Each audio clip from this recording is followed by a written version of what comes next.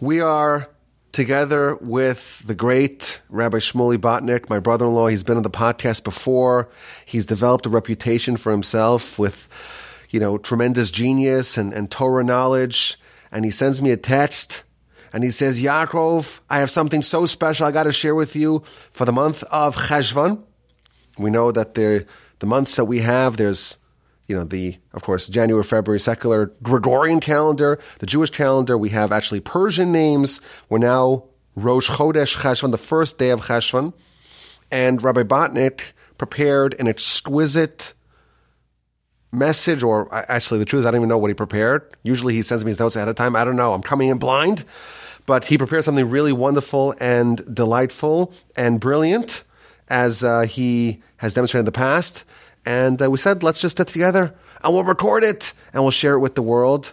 And again, it's so wonderful to have you here, Rabbi Botnick. Thank you so much for coming here and sharing your brilliance and your wisdom with us.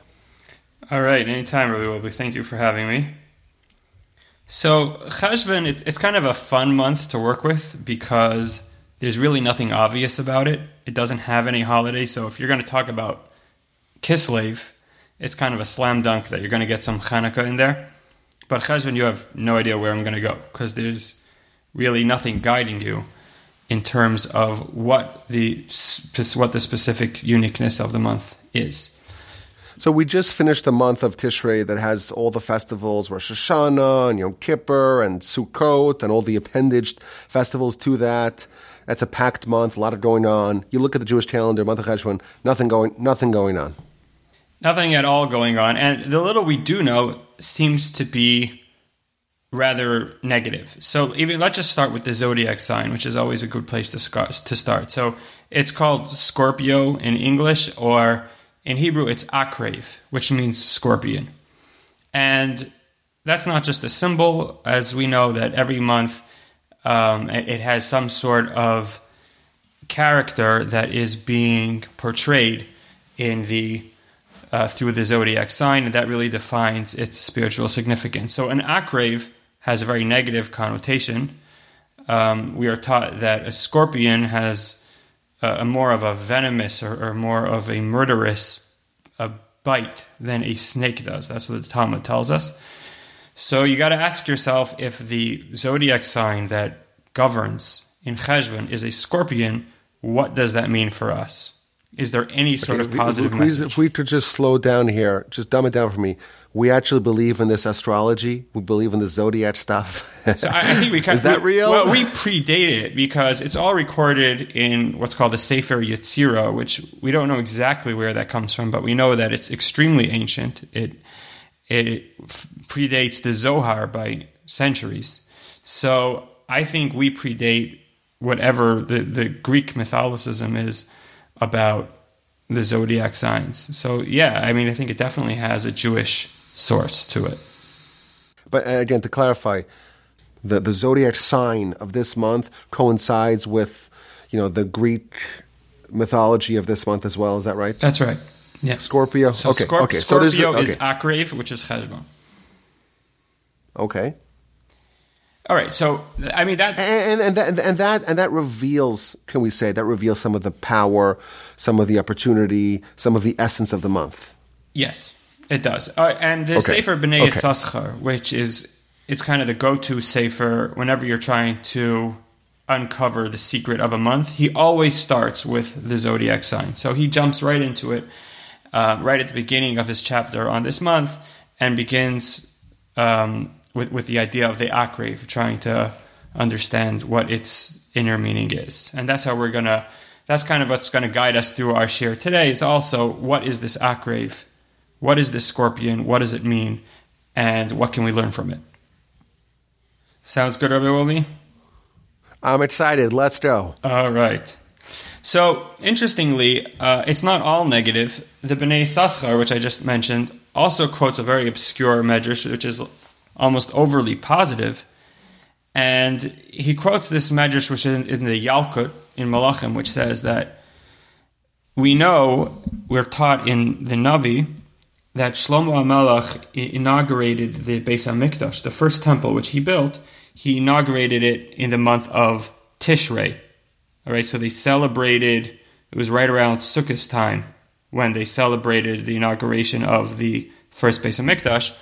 The Bnei Yissaschar quotes a medrash that says, originally he had actually finished building the Beis HaMikdash in the month of Cheshvan, our month, and then he got some sort of heavenly message which said, do not inaugurate the Beis HaMikdash just yet, wait another year, or right under a year. He waited another 11 months and inaugurated the Beis HaMikdash in Tishrei. And Hashem said, all right, Cheshvan, I feel bad for you because you missed an opportunity to be the month of the Beis HaMikdash. So I'm going to pay you back with the Bayis Shlishi. So the third temple, which will be built hopefully very soon, is going to be built in the month of Cheshvan, or at least inaugurated in the month of Cheshvan. So says the Bnei Yissaschar in the name of the Yalkut. Okay, so we just finished the month of Tishrei, the month that has all the festivals. That is the same month that Solomon dedicated, inaugurated temple, the first temple. It was actually finished, it was complete, it was ready to go the previous year in the month of Cheshvan, which is the month that comes right after Tishrei, but they put it on ice for 11 months to wait for Tishrei. But as a consolation prize, the third temple will be built or will be inaugurated in the month of Cheshvan.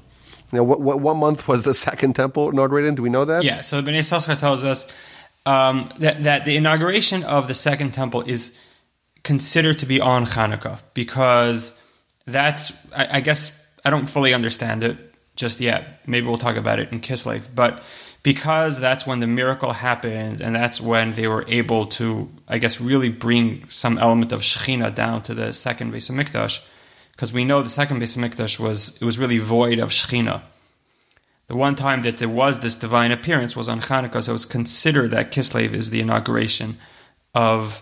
So even though the Hanukkah miracle happened a couple of decades, really centuries, into the second temple era, the actual inauguration is in the story of Hanukkah, which is in the month of Kislev, which is the month that comes after the current month of Cheshvan. But temple number 3, which coincides with Messiah, is that right? Right.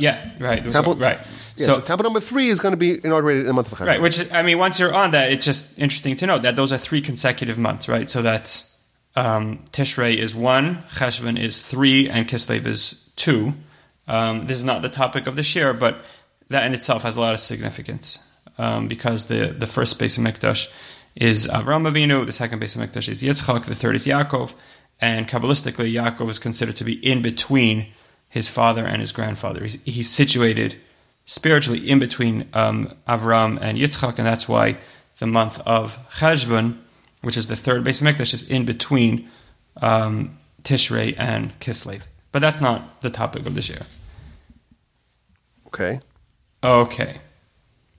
So moving along. One very significant episode that occurred in the month of Cheshvan is also a very bizarre and a very tragic episode that we learn about in Malachim, and that's the story of Yeravam ben Nevat.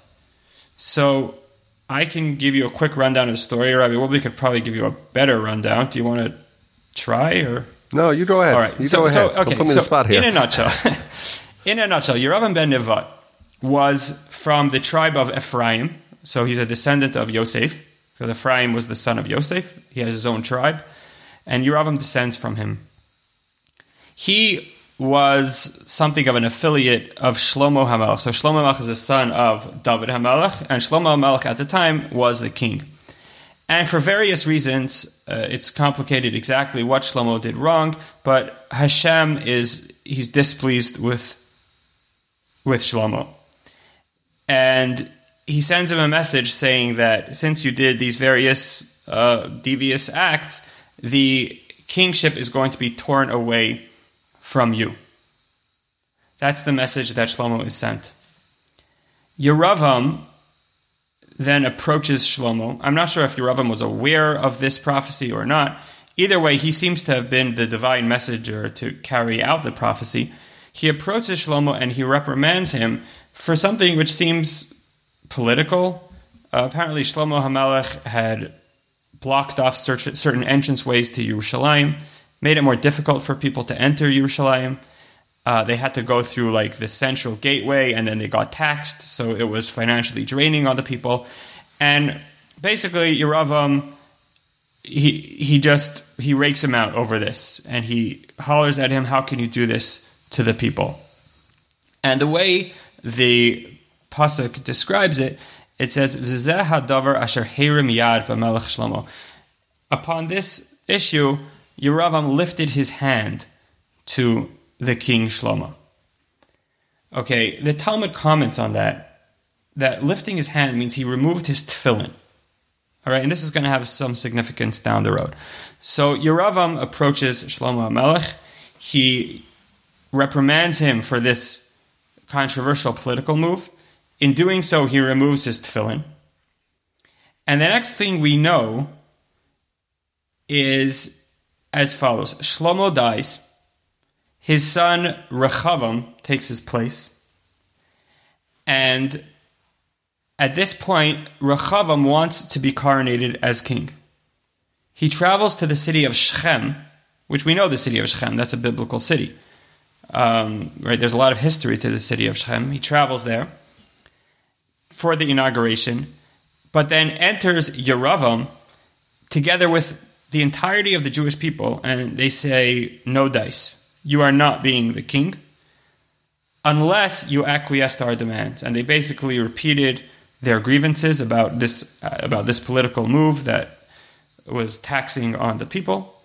And they told Rechavam, "You cannot fulfill your father's place as king of the Jewish people unless you retract these policies." Rechavam then seeks guidance by the elder advisors, and they tell him that he should listen to the people.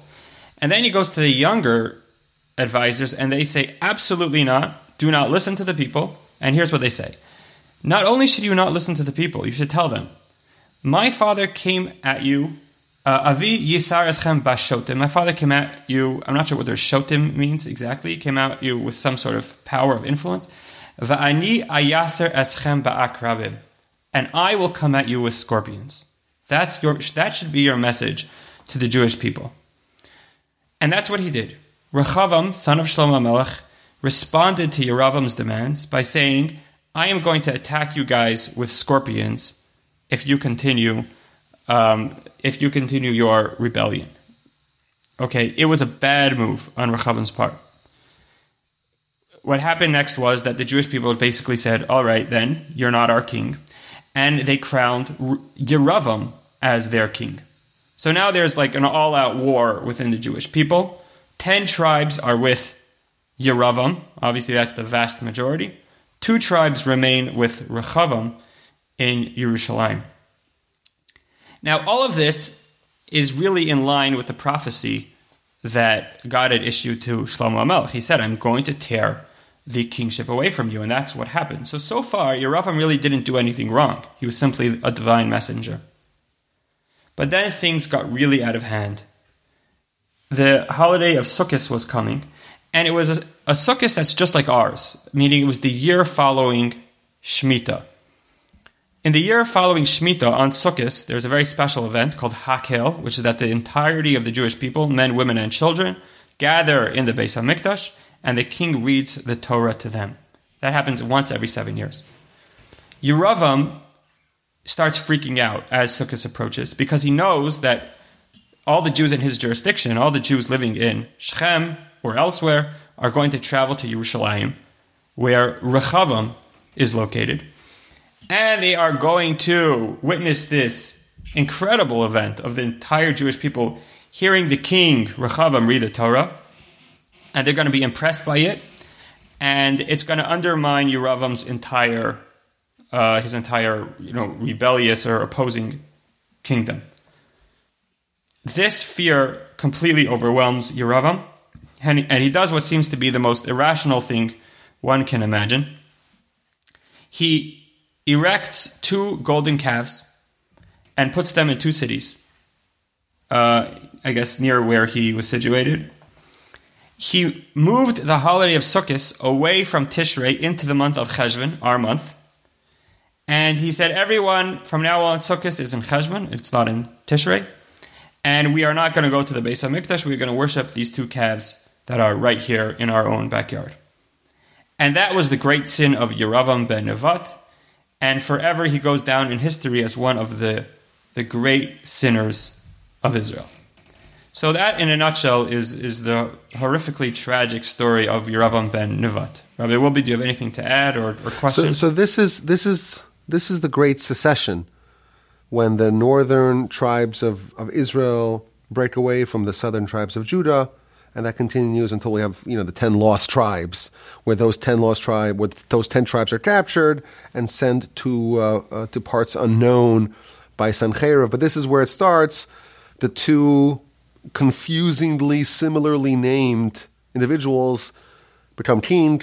Solomon's son Rechavam, Solomon's, as you call it, affiliate Yeravam or Jeroboam, and then it somehow relates to our month. He's going to come out with Rechavam says, "I'm going to come at y'all with scorpions," and he moves the month of Sukkot, or the festival of Sukkot, to the 8th month. Excellent. Right. So you already hear that we're heading somewhere. In other words, we already see there's got to be some significance to this month if he's choosing it to be the month in which he sees as the prime time to undermine and claim ownership over the entire kingdom of the Jewish people. He chooses Cheshvan to be that month, and again, it's in response to in response to Rechavam's threat to come at him with scorpions. So we're seeing the scorpion month of Cheshvan correlation, and it certainly means something. But I have 5 specific questions that I want to ask before moving on, and that is, we mentioned that Yeravam removed his tefillin. He lifted his hand, and the Gemara tells us in Sanhedrin that means he removed his tefillin. What does that mean? What does that signify? This is when he was castigating Solomon. Right. He was for the taxes. Right. So he removed his tefillin. Okay. A very important question here, a glaring question, is why did Rechavam travel to Shechem to be coronated? That doesn't seem to make any sort of sense. Because the city, the capital of Israel, always was Yerushalayim. And that's where he lived. And that's where the kingdom was. And that's where the kingdom always was and always should remain. So why on earth would you travel all the way to Shechem, which is not even in the territory of Yehuda, it's in the territory of Yosef, for the coronation? That doesn't seem to make any sense. Okay. My third question we already asked is what is the meaning of these scorpions that Rechavam's going to come out with? Okay, what is it about the Hakel experience that totally freaks Yeravam out? Like, why couldn't he just be cool and say, all right, we all know the score, right? I'm a king over 10 tribes. He's a king over 2 tribes. He's got Yerushalayim, so he's got the Beis HaMikdash. I mean, what's so terrifying about the fact that they're going to go to the Beis HaMikdash and watch Hakel? Why does he feel like that will completely overthrow his mission? And then I want to point, there's a very subtle terminology in the verse, which I don't know if I read to you earlier. It says that when he moved the holiday of Sukkot over to the month of Cheshvan, it refers to it as Bachodesh Asher Bada Mi Libo, the month that he just blurted out from his heart. I don't know, the word Bada is a very, very strange word, but basically it's a month that came from his heart. Very obscure term, and I'd like to try to understand what it all means. All right, Rabbi Wilby? I love it. So we have 5 questions. Let's begin. What do we got? I'm going to quote from a very great rabbi and Kabbalist who was actually Rabbi Wilby's ancestor, and that is the Megala Amukos. All right, his name was Rav Nasanata Shapiro, and he is where Rabbi Wilby gets all his brains from. The Megala Amukos reveals something very fascinating, and that is, if we recall this story in Parshas Vayeshev, one of the most famous biblical stories of Yosef and his brothers, right? Yosef and the multicolored coat. So we know that Yosef has these dreams. He tells them to his brothers. His brothers aren't all too happy about them, and they try to kill him. And they say, you know what? Maybe we shouldn't kill him. Let's just throw him into a pit full of deadly snakes and scorpions. And they do that, And we know the rest of the story is that they pull him out and send him to Mitzrayim. That's really the very beginning of Golus Mitzrayim. But the big question is, why did the brothers feel that Yosef was deserving of death? That's the big question. What did he do that was so terrible? And the Megala Mukas tells us that what the brothers saw when they looked at Yosef was they saw Yeravam ben Nevat. Yosef's descendant, Yeravam ben Nevat, who rebelled against the kingdom of David, the Malchus based David, they saw Yosef going through those motions. Right? And that's actually explicit in the verse, right? Because when he tells them about his dreams, about the stars bowing down to him, or the grain bowing down to him, they say to him, "Hamaloch timloch aleinu? Are you going to become the king over us?" And there was a depth there, meaning they really accused him of doing exactly what Yeravam did, which is robbing the kingship away from where it rightly belongs. It rightly belongs in Yehuda with David, and Yeravam tried to steal it away, and they felt that Yosef was doing the same thing. So they felt like Yosef was on the exact same track that Yeravam was on, and that is why they wanted to kill him. Now, another very interesting correlation, which is an easy one to make, is that both of them happen in Shechem, right? We know the story of Yosef and his brother happened in Shechem. That's an explicit verse. Vayavo Shechema. He went down to Shechem. And Rashi even points out that Shechem has a really bad track record. That is where the brothers sold Yosef. That is where the story of Dinah, where Dinah was kidnapped and raped by Shechem. And that is where the divide in the Malchus based David, that's where it occurred. So we see that this correlation between Yeravam and Yosef is actually striking. They seem to be almost going through the same motions and in the exact same place. Okay, so now we know that there is some sort of connection between Yosef and Yeravam. And that means we have to understand Yeravam on a slightly deeper level. And to do that, we're going to take a look at the Yalkut Reuveni, who brings down something chilling. He says that Moshe Rabbeinu davened to Hashem that Yeravam ben Nevat should be removed from the world. Get Yeravam out of here. He causes too much trouble. Because, right, Moshe Rabbeinu was obviously a prophet. He saw into the future. He saw the kind of catastrophe that Yeravam would bring on to the whole Jewish people, how you tear them apart, and he davened Hashem should remove him. And Hashem responded, "No, I will not do that." He says that Yeravam will ultimately return. Yeravam will be misukan, he'll be fixed, and he will be Mashiach ben Yosef. And this is alluded to in the verse that we read in Parshas V'zos HaBracha. It says, "Vayihi bishur melech b'sasef rashayam yachad shivtei Yisrael." So says the Yalkut Reuveni that the words melech b'sasef rashayam yachad is Rashi Tevos Yeravam. So again, that verse means Vayihi bishur melech, there will be a king in Israel. B'sasef rashayam, when all of the leaders of the nation gathered together, yachad shivtei Yisrael, and there's absolute unity amongst the tribes of Israel. Then there will be a king, and the Rashi Tevos of those words spell Yeravam. So from there you see that even though he failed once, he will ultimately succeed. So Mashiach ben Yosef, who we know, we're taught that there's really two messiahs, right? There's the Mashiach ben David, who's the primary messiah. He will be the king when Mashiach comes with the third Beis Hamikdash, but kind of ushering in that era is another Mashiach called Mashiach ben Yosef, and that is the soul of Yeravam ben Nevat. Rabbi Wilby, is this clear and understandable? It is. It's very interesting. I'm trying to see where you're going with this, but absolutely amazing. The connection between Joseph and Jeroboam and the terrible events that happen in Shechem and how it's kind of designated for tragedy. That's where the Davidic monarchy is going to be undone. That's where Joseph's going to get sold. And the brothers, when they looked at Joseph and they thought that he's trying to steal the monarchy, they actually kind of intuited Joseph's great great-great-great-great-grandson, who is Yeravam, who did the same thing. So that's what they're worried about. But then we're told that there's going to be the reclamation of Jeroboam. He's going to have a second appearance as the good version of him in the Messiah, the Mashiach ben Yosef, the Messiah from Joseph, who's going to kind of herald in the era of the actual Messiah ben David from the tribe of Judah. So this would be more like a complementary. Great. So now, on the topic of this Mashiach ben Yosef, Mashiach ben David, we don't know a lot. I know these are obviously very mysterious topics. Hopefully we'll get to understand them soon.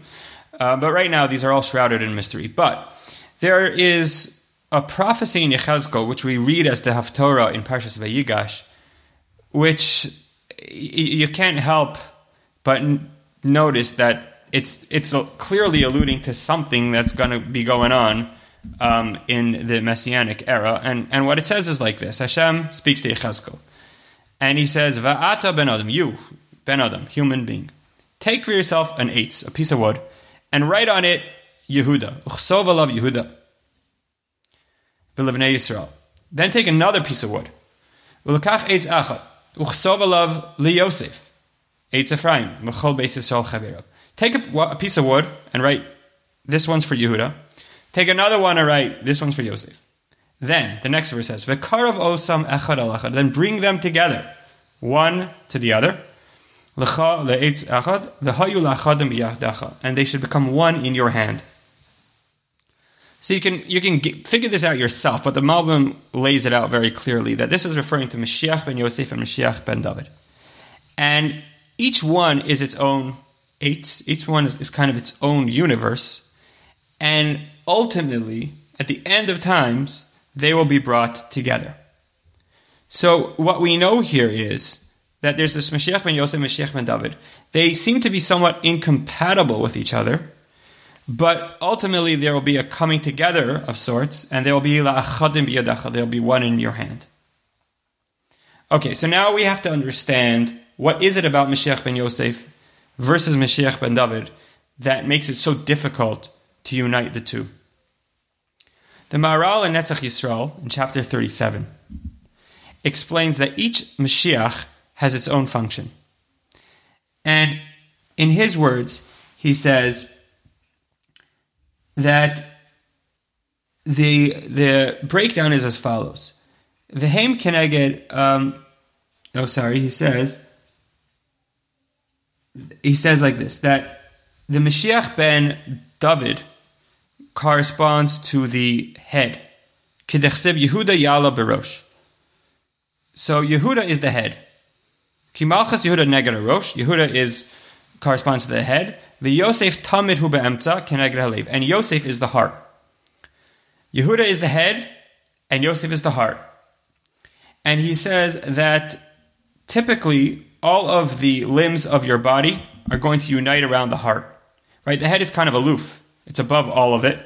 But the heart it's kind of with the people, right? It's within the body. It's encased within the body.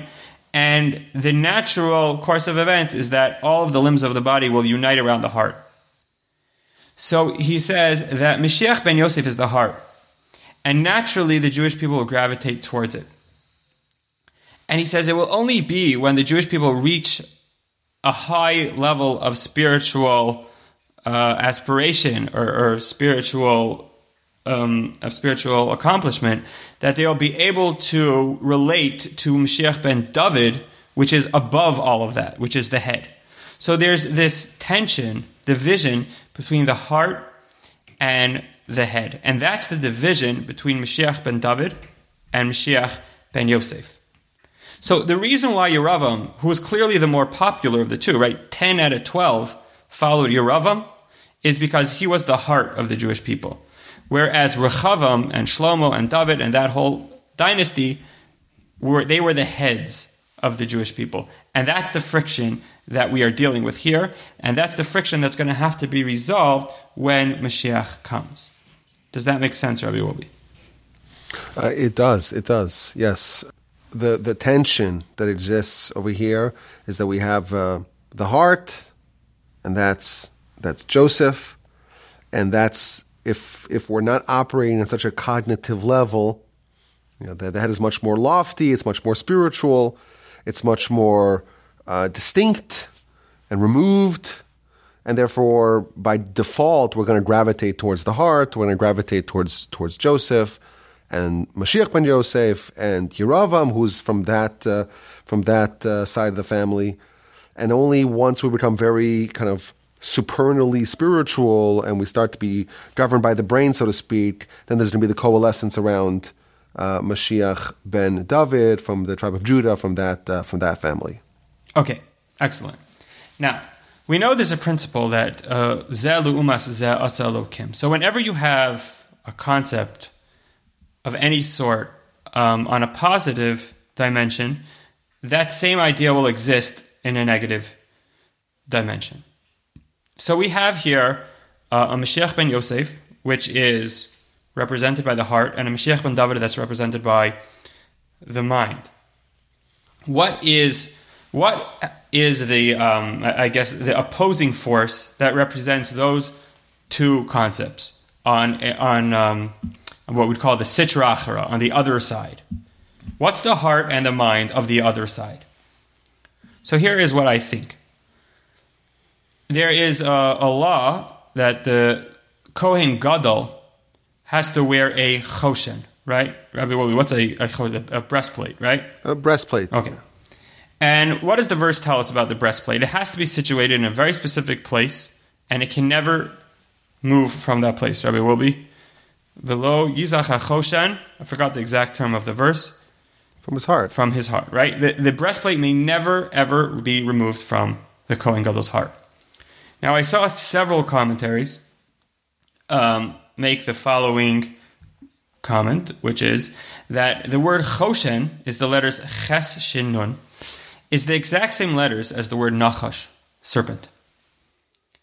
And the reason why the choshen can never move from the heart is because the choshen is there to rectify what the serpent did. So all the way back in time, in the Garden of Eden, the serpent was the one who instigated all of sin. And he did that by manipulating the heart, right? So he brought all kinds of foreign desires into man, and he led man's heart astray.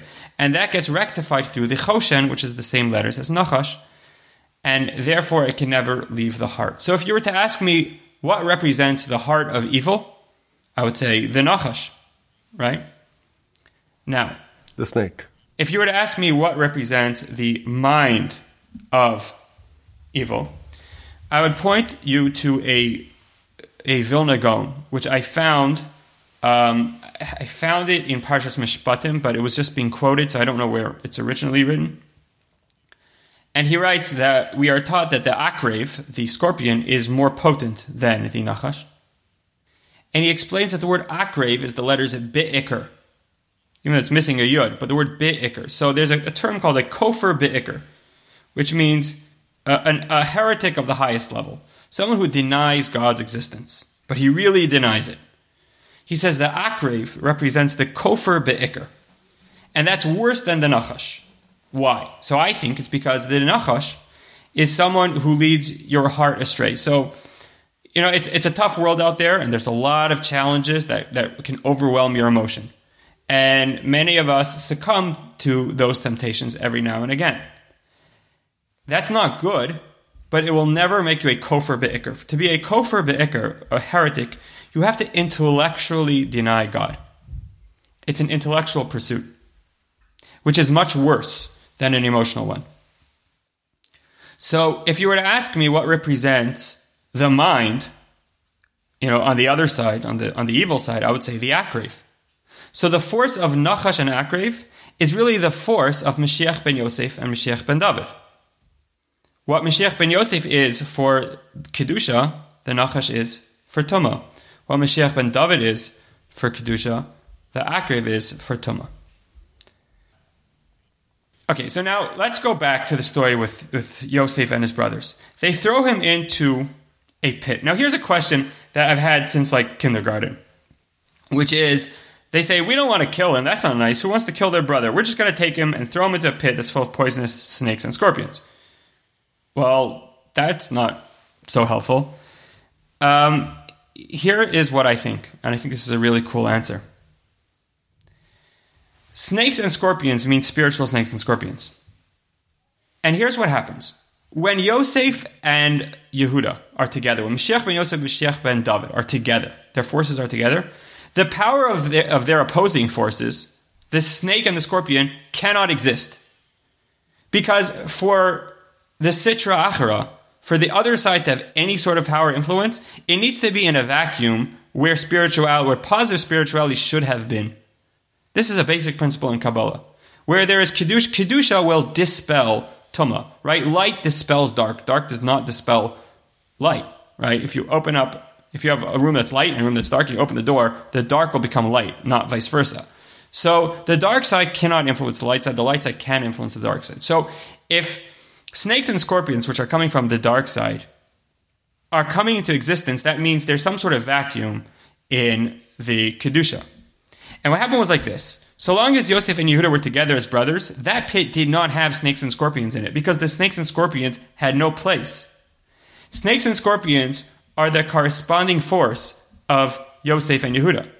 The moment they threw Yosef into the pit and they severed their ties with Yosef, and now there's an absolute divide between Yosef and Yehuda, the snakes and the scorpions came into existence. That is what I think. Is that not absolutely brilliant? Oh, it will be. It is. What can I say? So they materialized once the break, the schism between Joseph and Judah, who was the one who threw him into the pit. Really, he was the mastermind of that. Right. So once that happens, then now the verse tells us that they threw him into the pit with no water and no water. Well, there's no water in it, but there are snakes and scorpions. That's kind of to indicate this divide, this separation between these two titans. Now, the same thing happened with Yeravam and Rechavam, right? There's this divide between Yosef and Yehuda. And it happens in the month of Cheshvan. Now, this is going to be really cool. We know that the last time that happened with Yosef and his brothers, what came into being was Nechashim ve'Akravim. On the month of Cheshvan, whose zodiac sign is Akrev, think of the word Cheshvan, Ches, Shin, Vav, Nun. If I were to rearrange those letters, it would say Nachash, Ve, right? Nachash and a Vav. So if I were to say the month and its governing zodiac sign, it would be Nachash, Ve, Akrev. Right? Those letters are there. Cheshvan, Akrev is Nachash ve'Akrev. Those come into existence, those powers come into existence during this time, in this month, specifically because that's when there was this divide between Yeravam, i.e. Mashiach ben Yosef, and Rechavam, i.e. Mashiach ben David. So this month and its zodiac sign are the Nechashim and Akravim that lived in that bar. They are what come into existence when Mashiach ben Yosef and Mashiach ben David do not operate the way they should. In what month did the brothers sell Yosef? Oh, I wish I knew. Do we know? I wish I knew. I don't know. Let's say it's Cheshvan. If you had to guess, it was the month of Cheshvan. Okay. Now, another very obscure part of that story of the Nechashim and the Akravim is, where did the rabbis get that from? So this is one of the most perplexing drushos. The verse says they threw him into a pit that had no water in it. V'barek ein bo mayim. Okay, which that in itself is a strange redundancy. It was empty and it had no water. Okay, obviously. And Chazal say something bizarre. They say, oh, there's no water. There must have been snakes and scorpions. Right? Mayim ein bo, nechashim v'akravim yesh bo. There was no water. There must have been snakes and scorpions. And from there we learn that Yosef was in this dangerous pit that was full of snakes and scorpions. So what in the world? How did they derive that? You could say there was no water, and therefore there was baseball bats and hockey sticks, right? I mean, how do you know there's no water, therefore there's snakes and scorpions? So listen to this. This is absolutely incredible. You guys are going to be the only people on planet Earth who are going to truly understand this chazal. There is a medrash Tanchum in Parshas Bereishis. We just this last week's parsha. And it quotes a verse in Yeshaya that says, Ashreichem zorei al kol mayim. Praiseworthy are those who plant upon the water. Mishalche regal hashar v'chamar. And they, I don't even know how to translate, they escort the foot of the ox and the donkey. Okay, strange sounding verse. Says the Medrash, who are these planters upon the water? Elu oske Torah shenimshalu lamayim. That is a metaphor for people who learn Torah. Ashreichem zarei al kol mayim are people who learn Torah. Great. Who's this shar and chamar? Mishalche regal hashar zeh Mashiach ben Yosef. Escorters of the ox is referring to Mashiach ben Yosef, because Yosef is always referred to as a shar. Many times in the verse, Bechar shar haderlo, Bertzonam ikru shar. Yosef is frequently referred to as an ox. V'chamar, says the Medrash, zeh Mashiach ben David. Shenemar ani v'rochev al chamar. This is mind-blowing. What it's saying is like this. Ashreichem zari al kol mayim. Praiseworthy are those who plant upon the water, i.e. those who study Torah. Those people are escorting the shar together with the chamor. Mashiach ben Yosef together with Mashiach ben David. What they're saying here is, when you have water, when you have Torah, then you have a unity between the shar and the chamor. You have a unity between Mashiach ben Yosef and Mashiach ben David. That's what this measure is telling you. There's no way around that.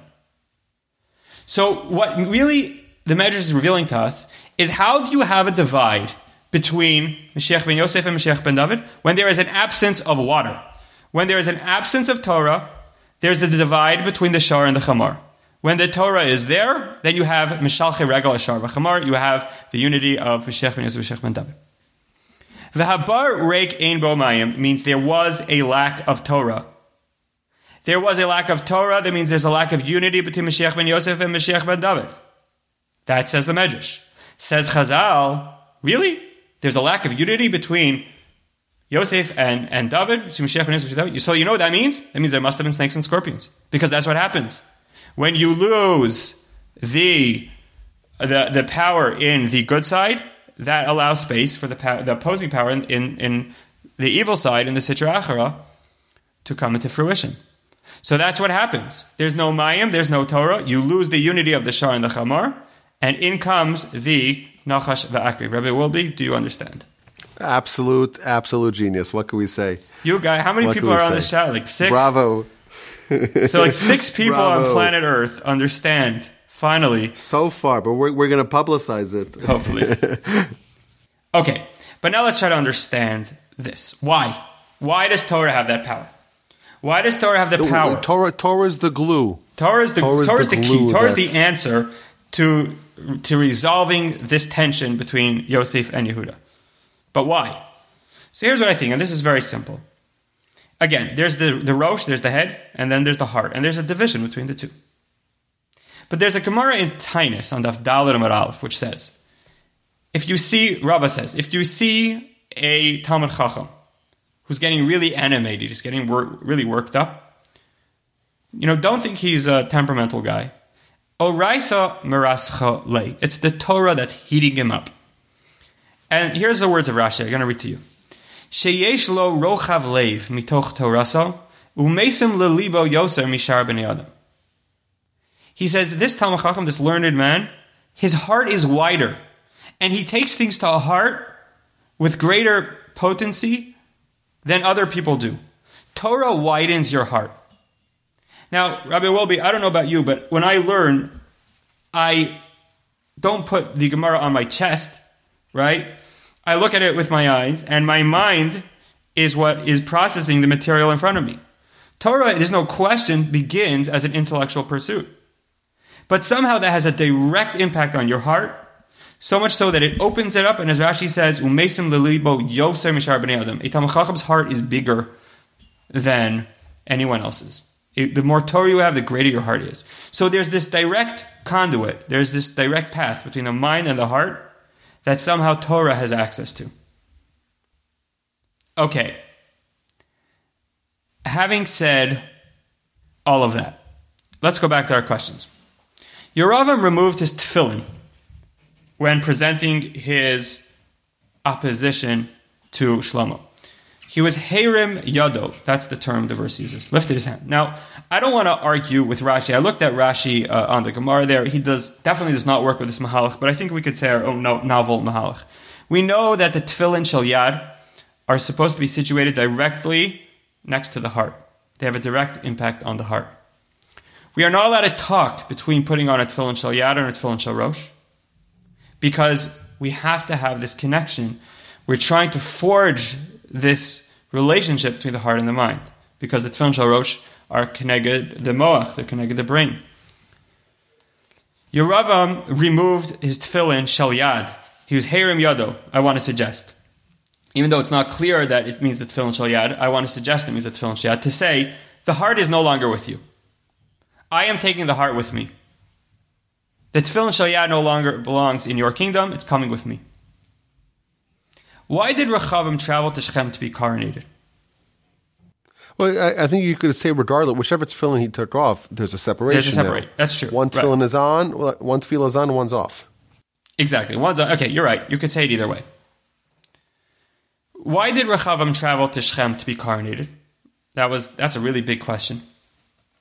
I say Rechavim knew exactly what's going on. He knew that what he was going through with this divide between him and Yeravam was really rooted in the fight of Yosef and his brothers. And that happened in Shechem. So he said, look, the divide between Mashiach ben Yosef and Mashiach ben David began in Shechem, and I want to make amends. I want to go back to where it started, and that way we can fix this, right? Because what Yeravam's doing isn't new. It was really what happened back in the day with Yosef and his brothers. And so if I want to make it better, if I want to correct that mistake, then I have to go back there, because that's where it all started. What did Rechavim mean when he said, if you guys don't get out of here, I am going to come at you with scorpions? I think this is fascinating. Of course he's going to come at them with scorpions. What he's telling them is like this: if you rebel against me, so there's going to be a divide between Mashiach ben Yosef and Mashiach ben David, and we all know what's going to happen. Nechashim and Akravim are going to come into being, because that's what happens. In the vacuum of Mashiach ben Yosef and Mashiach ben David comes Nechashim and Akravim. Okay, now, how does that line itself up? The Mashiach ben Yosef people will get the Nachash. The Mashiach ben David people will get the scorpion. And the scorpion is more powerful than the Nachash, we know. So Rechavim says, you guys are idiots. If you fight with me, all that means is that I'm going to get the power of the scorpion and I'll kill you. And that's what he means, that he's going to come at them with scorpions. Why was Yeravam so terrified of the Hakel experience? I think the answer is because Hakel, and Rav Hutner speaks about this a lot, Hakel was really kind of like a repetition of the entire Matan Torah. The entirety of the Jewish people come, everyone comes, man, woman, and child, even an infant, a newborn comes to hear Torah. It is the greatest, most awesome Torah study moment of Torah study ever for the Jewish people to experience. It's once every 7 years. And listen to the words of the Chinuch. He says that they come l'shmoa divrei Torah, to hear the words of Torah, shehi kol ikarenu v'hodenu v'sefartenu. V'yachnisu hakol b'libam cheshka. And everyone takes the Torah at that moment, because it's just such an incredibly overwhelming moment of unity, and they take it to their heart. So I think what Yeravam knew was that this Torah was going to overwhelm everything, because he wanted to be a king. And the moment the mind is able to connect with the heart through the power of Torah, so the mind will overrule the heart. Right? Because once you have Mashiach ben Yosef and Mashiach ben David together, ultimately it's going to be Mashiach ben David that's going to be the primary king. Right? We all know that. Ultimately it's Mashiach ben David that's the primary king. Mashiach ben Yosef is only so long as it's not united with Mashiach ben David. But he knew that the force of the Torah would be so powerful at Hakel that there will be no way he could ever overcome it. So at all costs, he had to stop Hakel. And the way the verse refers to the month of Cheshvan, he says, "HaChodesh asher bada mi libo." It's the month that came from his heart. And we asked, like, that's a weird way to refer to it, but it's not a weird way to refer to it at all. It was the month of his heart, meaning he was creating like a new hakel. That's not a hakel of the mind, it's a hakel of the heart, because we don't want the mind. The mind is Mashiach ben David, and I am the Mashiach ben Yosef king. So it was the Chodesh of Libo. And we mentioned the Bnei Yissaschar at the beginning, that the Beis HaMikdash is going to be rebuilt in the month of Cheshvan. And I think it's because the month of Cheshvan is when this all went down, right? This is when the divide between Mashiach ben Yosef and Mashiach ben David happened. But that's also when the tikkun will happen. That's when we're going to correct this mistake and bring Mashiach ben Yosef and Mashiach ben David back together and allow for the Beis HaMikdash to be rebuilt. And how do we bring them back together? As we said earlier, it's only when there's a lack of Torah that we allow for this divide to happen. But through Limud Torah, through Hakel, through studying Torah, and through renewed commitment to Torah, that's how you bring the mind and the heart together and allow for Mashiach to come in its totality. May that be B'mehera B'yameinu. Wow, absolutely genius. Bravo. It was an incredible presentation. And I love that the bottom line is you got to study Torah with great intensity. And that's the theme of the month. You know, this is the month where we begin the depths of the winter. We're going to change the clock because it's going to get nice and dark. And that's what we do. We burn the midnight oil of Torah study. And that's how we repair and mend the grand divide. That's how we take those two sticks, those two blocks of wood, and fuse them back together. I had a few thoughts here, just as you're speaking, that I would just run your way. The Talmud says, I believe, that every Talmud Chacham, every Torah scholar, she'eino nokem v'noter kenachash, that does not avenge, does not take revenge like a serpent, like a snake, is not a Talmud Chacham. So I think that may be germane to your point. Maybe if I could make some commentary that if the heart corresponds to the to Joseph and to the snake, and someone's a Torah scholar, but if it's just in their head, it's just in the Yehuda realm, it's just in the Contra Scorpion realm, and they don't actually bring it down to the heart, it's not a full, they can be classified as a full Talmud Chacham, as a full Torah scholar, because they're lacking a critical component. That was just one idea I wanted to add here.